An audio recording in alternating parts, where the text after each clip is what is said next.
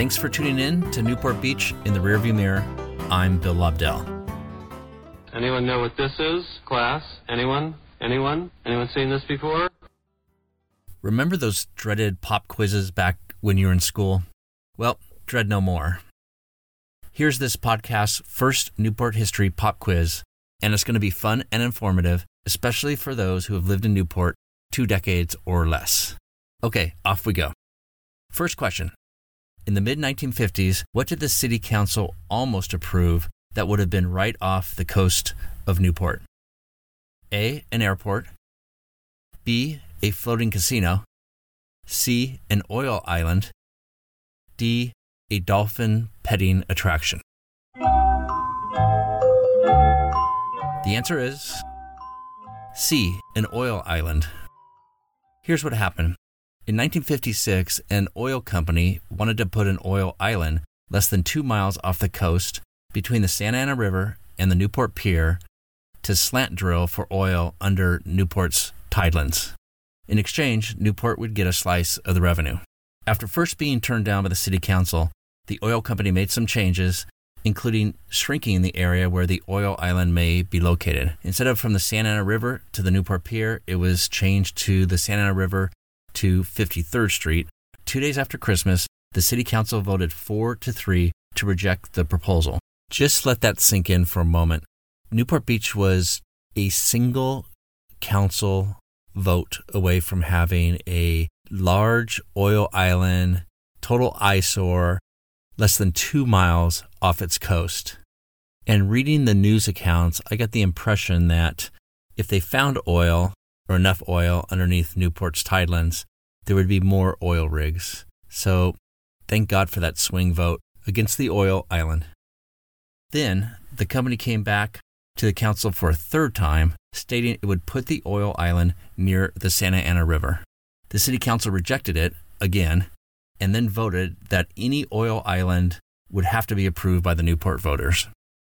An interesting side note, in news accounts, there was never a mention of any protests by the residents. Okay, question number 2. When did Newport Beach City Hall first try to tackle parking problems in Corona Del Mar?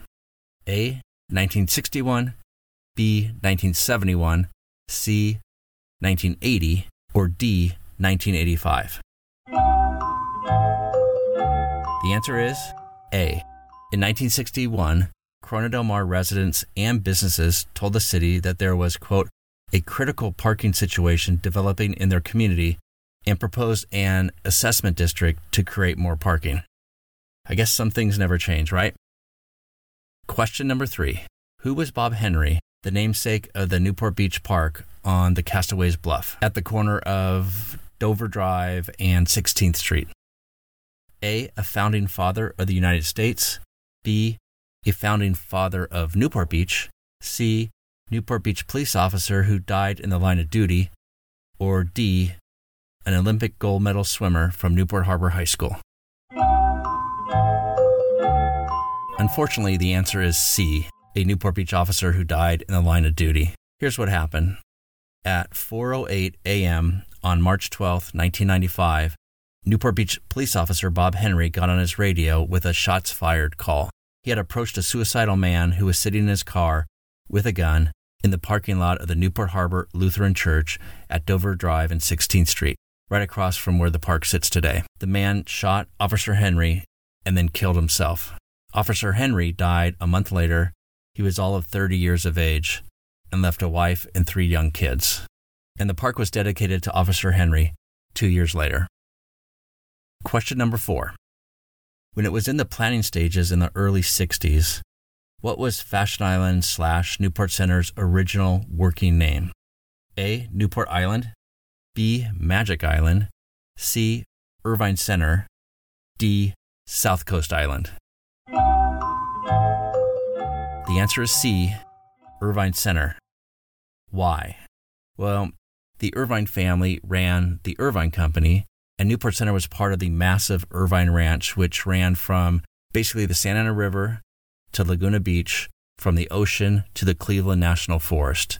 It was more than 100,000 acres. At the time, Newport Beach didn't have the cachet that it does today, so using the family name seemed like a natural thing to do. By the way, the Newport Coast was originally named the Irvine Coast, and the city of Irvine always thought they had this window to the sea until people started moving into the Newport Coast, and they liked the Newport name better. Final question. What was the surprise discovery in the early 1960s on the banks of the Back Bay during construction of the Newporter Inn, which is now known as the Hyatt Regency? A 20-foot-long dinosaur fossil. B, oil. C, a Native American burial ground.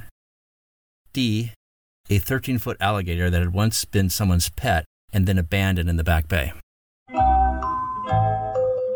The answer? A, the dinosaur fossil. It was found by a foreman during the construction of the Newporter Inn, which is now the Hyatt Regency.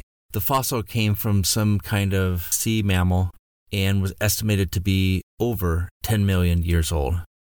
They called it a megafossil, and they found several more on the site. And at the time, and maybe it still is, it was the largest find of megafossils in the western United States. Also of note, they found a wealth of relics and artifacts from early Native Americans who made the Back Bay their home. Okay, that's the quiz. It wasn't too painful, right?